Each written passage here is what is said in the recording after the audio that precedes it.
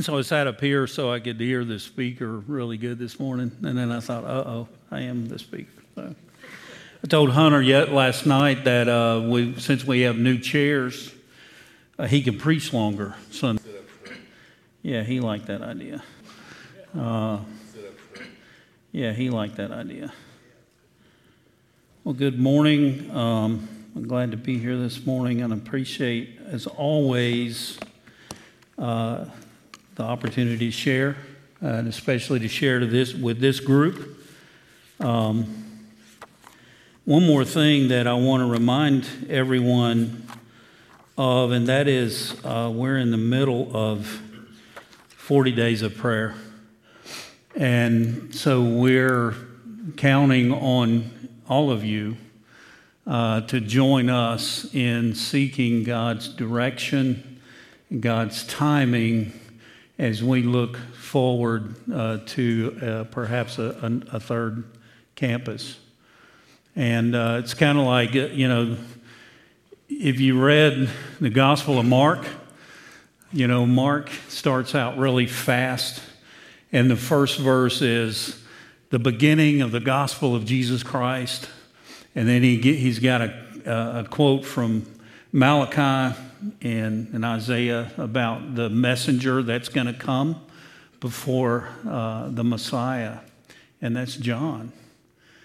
And you look at John, and John steps up and he says, "Hey, I got a great idea.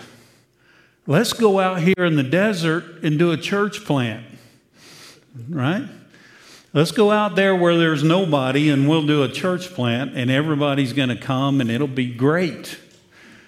Well, it was great, right? So Mark says all of Jerusalem, all of Judea went out to be baptized by John. So I was thinking maybe Hunter could go out into the cotton fields somewhere wearing camel hair and eating boll weevils or whatever it is we have and honey, and maybe that'll work. Just saying. But please daily be in prayer for God's direction. We're seeking His face in that, and so that we would honor Him in everything. Let's pray. For this reason, I kneel before the Father. Pray that He may grant us, according to the riches of His glory, to be strengthened with power in our inner being through His Spirit, that Christ may dwell in our hearts through faith. I pray that we, being rooted and firmly established in love, may be able to comprehend with all the saints what is the length and width and height and depth of God's love, and to know Christ's love that surpasses knowledge, so that we may be filled with all the fullness of God. Now to Him who is able to do above and beyond all that we ask or think, according to the power that works in us, to Him be the glory in the church and in Christ Jesus to all generations, forever and ever. Amen. So I'm sure you recognize that is Paul's prayer in Ephesians chapter 3, and it's his prayer for the believers in Ephesus and for the church in all generations. And may that be our prayer for Getwell. And this morning I want to look at a couple of passages and talk about faithfulness and hardship. Faithfulness and hardship, which is very relevant to us today. And as a word of encouragement for us as men of God and as servants of Christ, that our outlook should be optimistic. It's not easy, right? Life is hard. Life as a Christian is harder. Life as a Christian is harder. But the rewards are great, and the rewards are eternal. So the first passage I want to look at is 2 Timothy 2. We're going to look at verses 8 to 10. And what we're going to do is look at these verses, and then we're going to back up a little bit We're going to look at verses 1 to 7, see how Paul gets here from the beginning of the chapter. So verse 8 starts with Paul writing to Timothy, "Remember Jesus Christ, risen from the dead and descended from David, according to my gospel, for which I suffer, to the point of being bound like a criminal. But the word of God is not bound. This is why I endure all things for the elect, so that they may also obtain salvation, which is in Christ Jesus with eternal glory." Amen. Paul had left Timothy in Ephesus, and his job was to correct false teaching and heresy and to appoint leaders in the church. Timothy was to be a shepherd to the shepherds and a shepherd to the congregation in a very difficult time. Paul is concerned for Timothy and going forward. And the first thing he does, because he knows he's not going to be around to support him and to guide him, and so he wants him to get his legs under him, so to speak. So Paul says in verse 8, the verse we just read, he wants Timothy to remember, and the word is also to keep on remembering. It's not just a one-time deal, that we draw our source of strength and the confirmation of what God's doing in our lives by remembering Jesus Christ, who he is, and what he's done. Paul talks about the person of Christ, his resurrection, his lineage to David, as the Savior and King being the fulfillment of all that came before him. And then finally the gospel, which is why Paul is suffering, and it's why we face hardship as well, because we're living out the gospel and we're proclaiming the gospel, which is a strong theme with Paul, not only with Timothy, but with Titus and with all the churches. Remember Jesus Christ, the long-awaited Messiah. He's Savior and King, which is what Paul's saying when he says that remember Jesus Christ and that he is the descendant of David. He's remembering the preservation of God's promise from Genesis 3:15, the promise of redemption realized in Jesus, God's sovereign will and divine providence. God swore an oath, this will be fulfilled. I will do this, and nothing will prevent God's plan from coming to completion. Now is God's presence made known in the incarnation. So the King came down to purchase citizens for his kingdom. That is that's the mission in a nutshell. That is the purpose of God's redemptive plan, that the King would come to purchase citizens for his kingdom. And God's power revealed in the resurrection of Christ. And what Paul's going to say here is that that resurrection power is the same power that lives within us. It's the same power that gave us life, that transferred us from death into life. It's the same power that will sustain us until we meet him face to face. Y'all, that's good news. That's good news. And that's why we should have an optimistic mindset, because we know what our destiny is. Because we remember Jesus Christ, we appropriate the fact that he's the fulfillment of God's promise, and we look forward to the future. Christ is Messiah, the culmination of redemptive history, past, present, and future. And the resurrection of power, the resurrection power that sustains Paul, verse 9. And Paul's saying, look, Timothy, this is the same power that sustains you.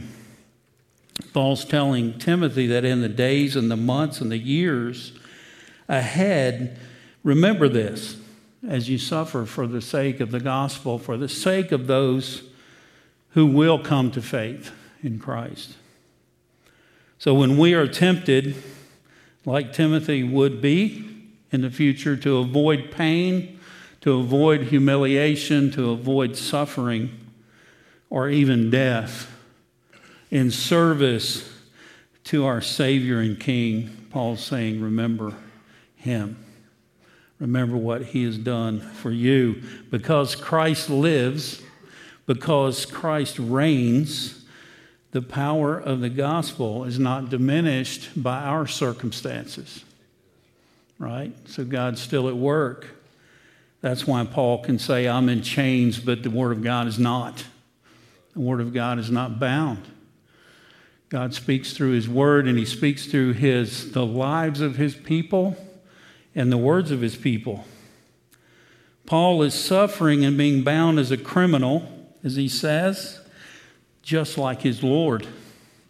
And the word for criminal there is the same word that Luke uses in Luke 23 to describe the two that died with Christ, that were crucified with Him on the cross. Timothy would no doubt, we've talked about Timothy in our Sunday class, and a lot of ink has been spilled over Timothy, and, he's timid, he's weak, he's sickly, and that kind of thing. And I'm not buying that. I'm not buying that. Paul was sick. He had illnesses. He said, when I'm in your midst, I'm not quite as bold as I am when I'm writing to you, right? Timothy lived with Paul. He traveled with him. Paul discipled him. He trained him. He gave him responsibility, sent him to congregations to shepherd and teach and disciple. He was alongside Paul for over 15 years. And he saw this. He witnessed Paul's suffering. He witnessed the tribulation, trials that comes with ministry. And he understood that. He shared in much of it, observed a lot of it. So Paul's pressing Timothy, and he's pressing us to remember the grace of God in order to remain strong, to remain faithful because God has remained faithful to us. So no matter how difficult our present circumstance is, Paul is saying, stay strong in the faith. Why? Because the Word of God is not bound. That's why. And it's for the sake of the elect, those who will come to faith through our proclamation, through our ministry. And that's why we do it. But then the question is how? How do we do it? And Paul,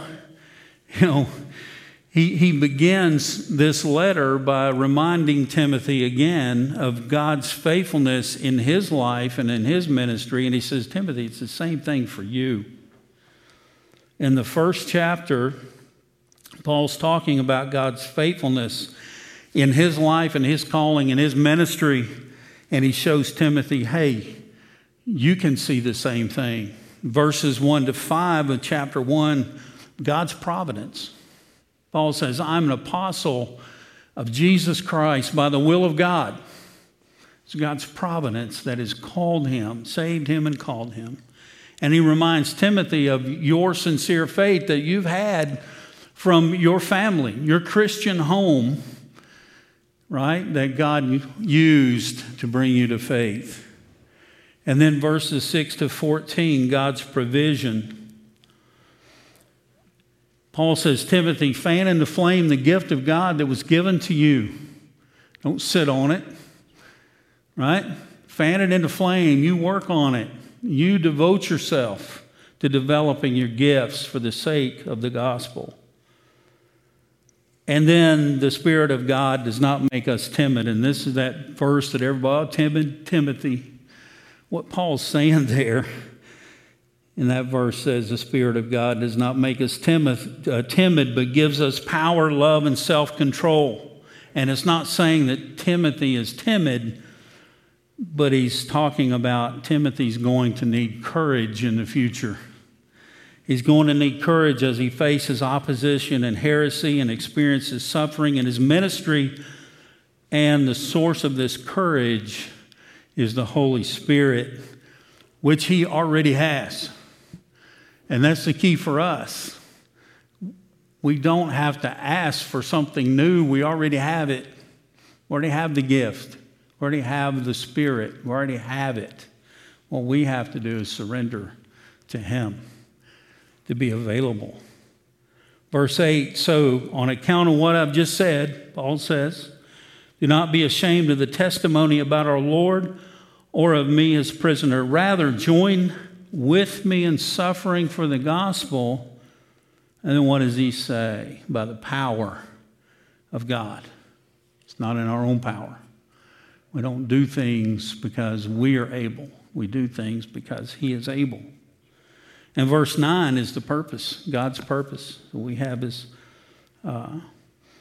providence and his provision, God's purpose in verse 9. He saved us and called us to a holy calling, not because of our works, but because of his own purpose and grace. And then finally, the source of it all, verses 13 and 14. By the Holy Spirit who dwells within us, guard the good deposit entrusted to you. So now we're going to back up and look at the first 7 verses of chapter 2.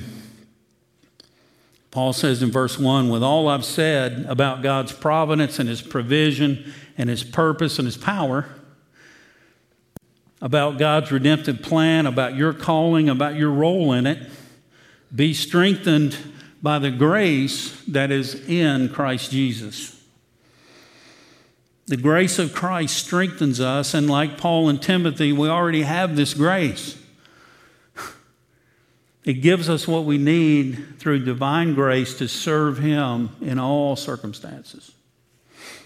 God's grace is his unmerited favor, and it's his enabling power, not only in justification, but in sanctification, and ultimately in glorification. And this is good news, y'all. This is great news. And that's why we should be optimistic. It's not easy, but we should remain faithful because of this very truth. Paul is saying, stay strong. Keep on being strong. You have the same grace that I have. You have the Lord Jesus Christ.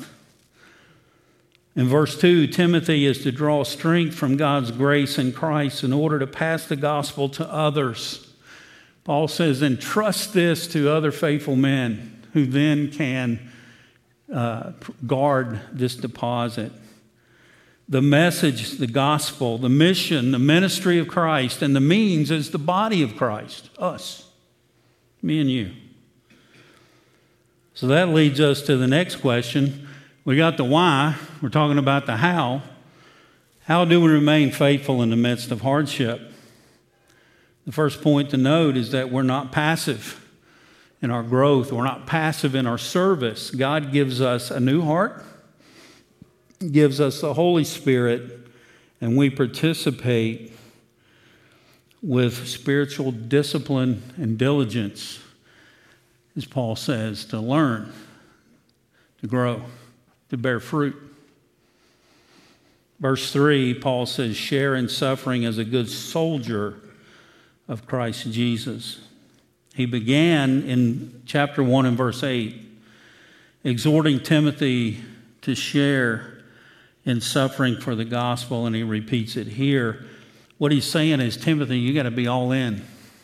This is not a part-time gig, right? You got to be all in order to fulfill this calling and this role, to stand firm against heresy, to stand firm against opposition, to stand firm against apathy. Paul says, share in suffering as a good soldier of Christ. And he gives us 3 analogies, 3 examples from real life. And he gives them to Timothy as examples of All three have aspects of suffering. All three have aspects of sacrifice. And the point in the passage is that these things have earthly rewards that he's going to give example of. And in the next part of his letter, he's going to give examples of eternal rewards, right? But he sets the foundation with this. The first, verses 3 and 4, the single-minded devotion of the soldier. The single-minded devotion of the soldier. Timothy got to be all in, all right? Paul loved the metaphor of the soldier. He used it a lot because it portrays the spiritual battle that is real, the spiritual battle that demands the single-minded devotion, the soldier-like attitude. Ephesians 6, 10 to 18, where Paul talks about the armor of God. 2 Corinthians 10 as well. So we ask the question, what is a good soldier? What is a good soldier? I have not been in the military, but my father was, and his father was, and his father was. And so growing up, my dad was 23 years in the military, and so we traveled all over the place very frequently, and there were times when he was gone, when I was saved at age 9, he was in Korea. So we had to wait. He was there for a long period of time, what seemed like to us a long time. So the soldier has to be devoted. And Paul says in verse 4, no one serving as a soldier gets entangled in the concerns of civilian life. He seeks to please the commanding officer. The Romans had a code that forbade men enlisted in military service to engage in civilian occupations. And what Paul is saying here is that the Christian, and especially the Christian minister, must be single-minded in his service. He must be focused on Christ even when it leads to suffering. So you've got this single-minded devotion of the soldier. And in verse 5, Paul talks about the disciplined preparation of the athlete. And of these three examples, this one resonates with me the most. Not because I'm a great athlete, far from it, but because of the message that's underlying what Paul's saying here. He says, if anyone competes as an athlete, he is not crowned unless he competes according to the rules. When Paul says according to the rules, there was a requirement of athletes who performed in the public games. It wasn't like Marvin could step up and say, hey, I'm going to participate in this high jump competition, right? Or the 400 meter, They had to testify. They actually had to do this. They had to swear an oath in front of the statue of Zeus that they had participated in at least 10 months of rigorous training. The idea was you want to keep the competitive level high, right? For the show, all the people watching. Why don't we be like the XFL? We would be like the NFL, right?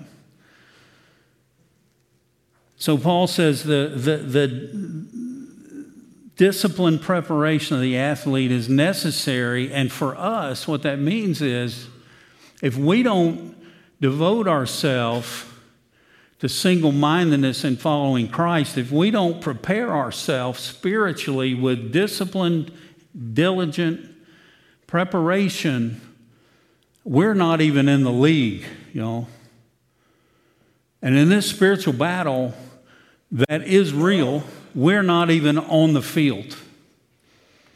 And the enemy says, don't waste time with that guy.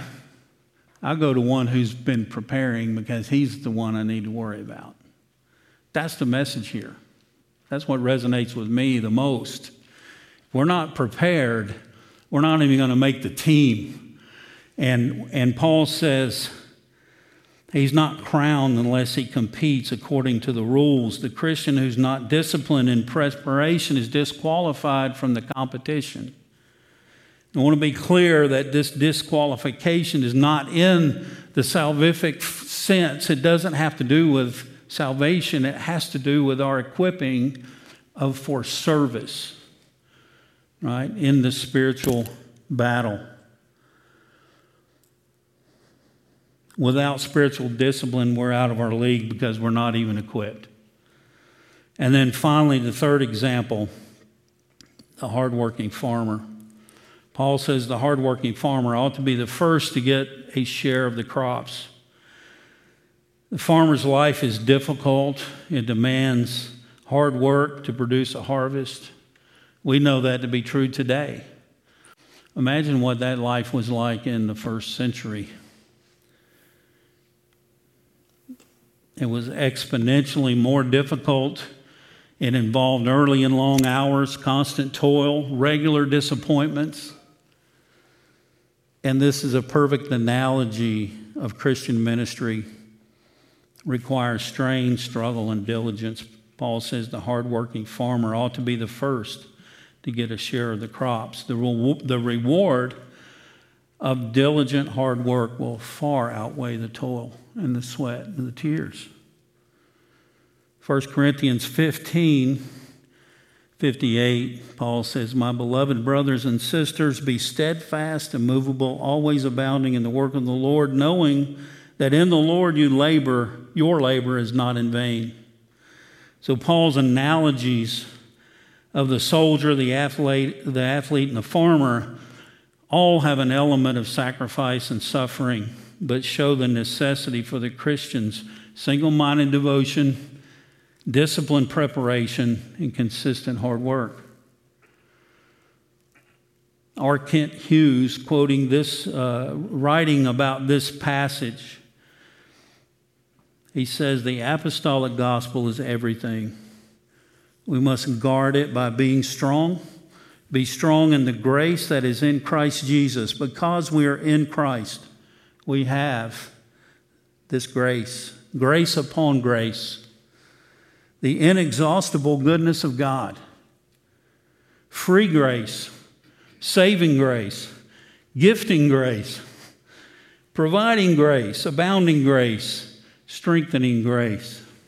It's all ours, y'all. And that's good news. It's all ours. Nothing we encounter in guarding the gospel will ever exceed God's grace. Nothing. So regardless of our circumstance, the word is not bound, and neither are we. Okay? Amen? Amen. Thank you, guys.